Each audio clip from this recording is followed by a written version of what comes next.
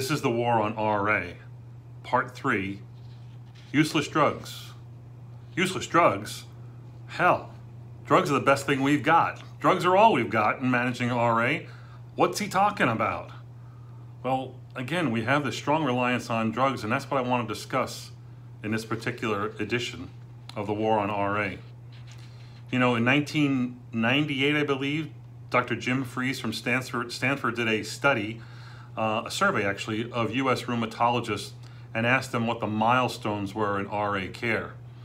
I know the results of that study, and so I repeated it in 2008, and the comparisons are interesting. They looked at a lot of different diseases, but in RA in 1998, the major advances that you chose was early aggressive therapy and combination therapy, and then third or fourth down the line was methotrexate.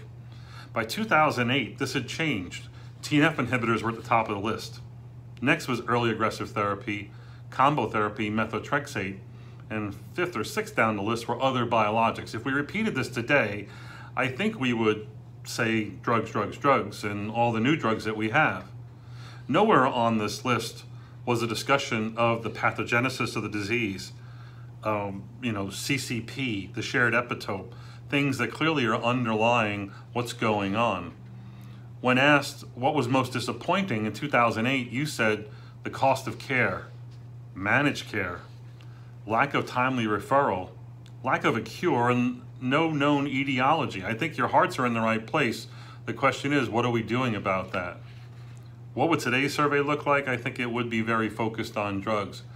We have lots of options. In rheumatology alone, we have 28 biologics.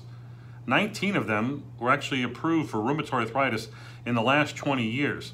Of the 19, however, 15 are biosimilars or me-too copies. We have 5 TNF inhibitors, for instance. And does that really change the field? Does that change the paradigm? Does that change our patients' chances of remission, winning the battle so we can win the war? We have 2 JAK inhibitors, and by the end of the year, we're going to have 3 or 4, and are they going to change the game?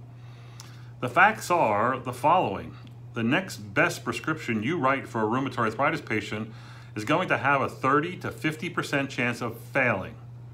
And if it does succeed, more than half of them are not going to be on the drug 2 years later. Of the 15 to 35% who will stop the drug for toxicity, realize it's going to forever scar the psyche of the patient who's now worried about the next drug that you're going to prescribe to them. This is a problem. What we really need is the right drug at the right time, and like the proverbial thermos, how will we know? Ask your friends.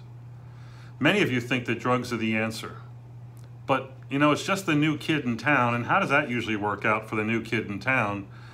I think it could be that we're all just guessing. People don't like when I say that because we're smart, we know what we're doing, we're usually successful.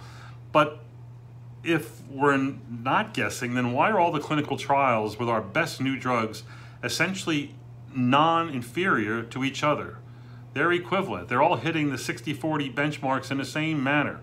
There's no new advantage to any of the new drugs that we've seen in the last 10 years, maybe even 20 years. The major differences between the drugs we currently have is it a pill or a shot? And really what I'm saying here, will the patient accept your recommendation and buy into it? Is it the marketing and the name recognition? Clearly that's important in what drives the market and what people are going to use. Is it going to be your familiarity with the drug? Did you do the clinical trials? Did you attend the conference where you heard about all the data? But the problem is we tend to rely on the data we know best, the experience we know best, and why we use the old drugs preferentially over the new drugs. And which one is preferred or forced upon you by managed care and insurance companies? Does that drive you crazy or what? Managed care, you mean the industry that we trust our patients' welfare to, the one that is driven by billions of dollars in income and millions of dollars in bonuses for the individuals who pave the way and the choices that are preferred or who established the tiered therapies approach? You mean the industry that has GED knuckleheads wasting my staff's time trying to get prior authorization when they're trying to help patients, but instead they're wasting time waiting on the phone to deal with people who are really looking at an algorithm on what the choices are? Wait, let's not even call it an algorithm. It's really a Crayola list of 2 or 3 drugs. Not very intelligent. It's driven by the monies, the rebates, etc., what I call kickbacks. The industry that forces upon me when I'm trying to go to bat for my patients, to talk to a dyslexic physiatrist who knows nothing of RA, who can't spell canakinumab, and has no idea what we're talking about, but is really trying to read off a script and trying to obstruct what we think is good care. I know, it's very maddening and it gets in the way, but still the facts are, your management is usually very successful in many people. It's strongly rooted in knowledge, experience, and the utmost of care and interest in patient welfare. However, our best therapeutic choices are either an educated guess or, at worst, therapeutic adventurism. It's only going to be confounded by the idiocy and the greed of insurance companies and managed care, and complicated even worse by patients who may not trust you, may have uncertainty over that which you prescribe. It's a really complex story. But again, your role in management is what's going to guide this. It's not necessarily the drugs. If I'm correct in saying it's a toss-up, it's a toss-up between whether the next best prescription for this patient is Orencia or Enbrel, then managed care is probably okay in saying it doesn't really matter, and hence let's make the choices based on financial gain, our financial gain, not financial gain that benefits the patient and certainly not the physician. Instead, why are we not making these decisions not based on money, but instead based on data? Either new data or big data or something that gives us a 5, 10%, 15% advantage. Today in Room Now, we published a report from the Swedish registry looking at which is the best biologic when you got to use biologics beyond TNF. It's an eye-opening report because it shows in real-world experience that when choosing the first biologic or a switch biologic, non-TNF biologics, especially rituximab and tocilizumab, fared better than the TNF inhibitor. Again, that's first biologic or second biologic. And the differences here were 10 to 25%. They're not small. If I told you the next biologic that you wanted to use was wrong and the one I wanted to use was going to be better because it was 10 to 20% better, I think you'd go along with me. We need that kind of advantage. You know, there are reports out there about when choosing biologics, if you made your choice based on whether the patient was strongly seropositive or not, you might do 10% better in choosing abatacept or rituximab.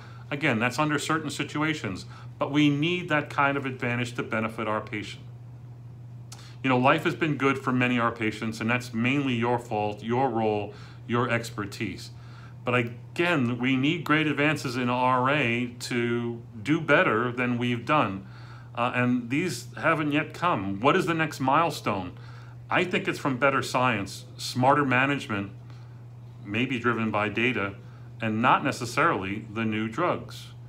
Where are new drugs important? Well, they can be important if they change the paradigm and how we use them. You know, it's sort of an example of Tipping Point, the great book by Malcolm Gladwell that talked about the sociology of change. If you look at the statins, for instance, it's a really interesting story. The very first statin, which came out, I think, in the 70s, was lovastatin, Mevacor. Many of you have never even heard of that drug because no one used it. Actually, it took 2, 3, 4, the 5th statin, Lipitor, to change the market. So in this case, it was new drug introduction, so a succession of new drugs. It was time, and the time necessary to show that these statins, this intervention, led to not just improvement in the primary endpoint, which is what your cholesterol level was, or your LDL level, but instead the major improvements, the big time improvements, death, hospitalization, surgery, etc. I think this is what we have seen to some extent with TNF inhibitors and biologics. Will we see more of this with the 3rd and 4th JAK inhibitor? Remains to be seen. So more drugs can change the market so that more people are being treated more aggressively. And this is what drives managed care and insurance crazy because they think we just want to spend more money. That's not necessarily true. But what is the big change that we're seeking? For me, the big change I'm seeking is long-term success with any drug I use. Less progression, less surgery, less death. When I'm doing that, I know I'm winning the war. We have to realize that RA is more than just drug management.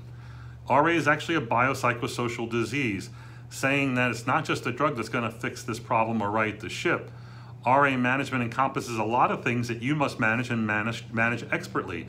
Personal issues, lifestyle change, problems with family, problems with job, much, much more. Those are probably equally important as drug therapy. Surgery, when appropriately used, can be way more important than drug therapy.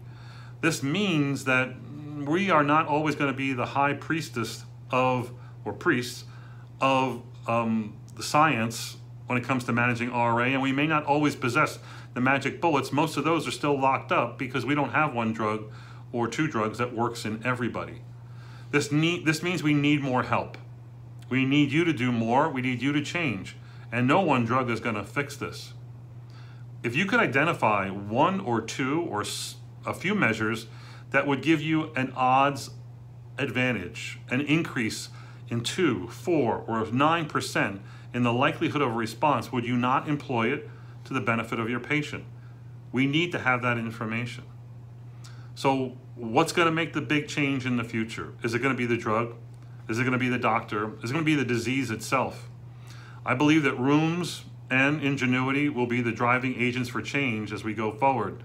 We need the right people at the right time. I can't tell you why, can't tell you how or when. I can tell you that you need to be a part of the solution here. I'm going to close with my patient Barbara. She died in 2012 at the age of 67. Her diagnosis was rheumatoid arthritis. It was based on chronic symmetric polyarthritis, involvement of the PIPs, MCPs, wrist, elbow, shoulders, knees, hips, and feet. She was strongly rheumatoid factor and CCP positive. She had deformities, erosions, and contractures. Her list of medications is a long one: prednisone, methotrexate, Enbrel, Remicade, Humira, sulfasalazine, Rituxan, hydroxychloroquine, Imuran, Kineret, cyclosporin, Orencia, cyclophosphamide, intramuscular gold, nonsteroidals, Dapsone, IVIG, clinical trials, and there's probably a few I didn't include. Her disease was complicated by uveitis, tendon ruptures, osteoporosis, numerous surgeries, Sjogren's syndrome, septic arthritis, numerous hospitalizations for serious infectious events, DVTs, and much more. I'm telling you this because she once said to my partner, "When I die, put on the autopsy report that rheumatoid arthritis killed me. It was the cause of my death." You can help. The war on RA needs all of our help. I'm Jack Cush, executive editor of RheumNow.com. Tune into Rheum Now for more great information on the war on RA. Thanks.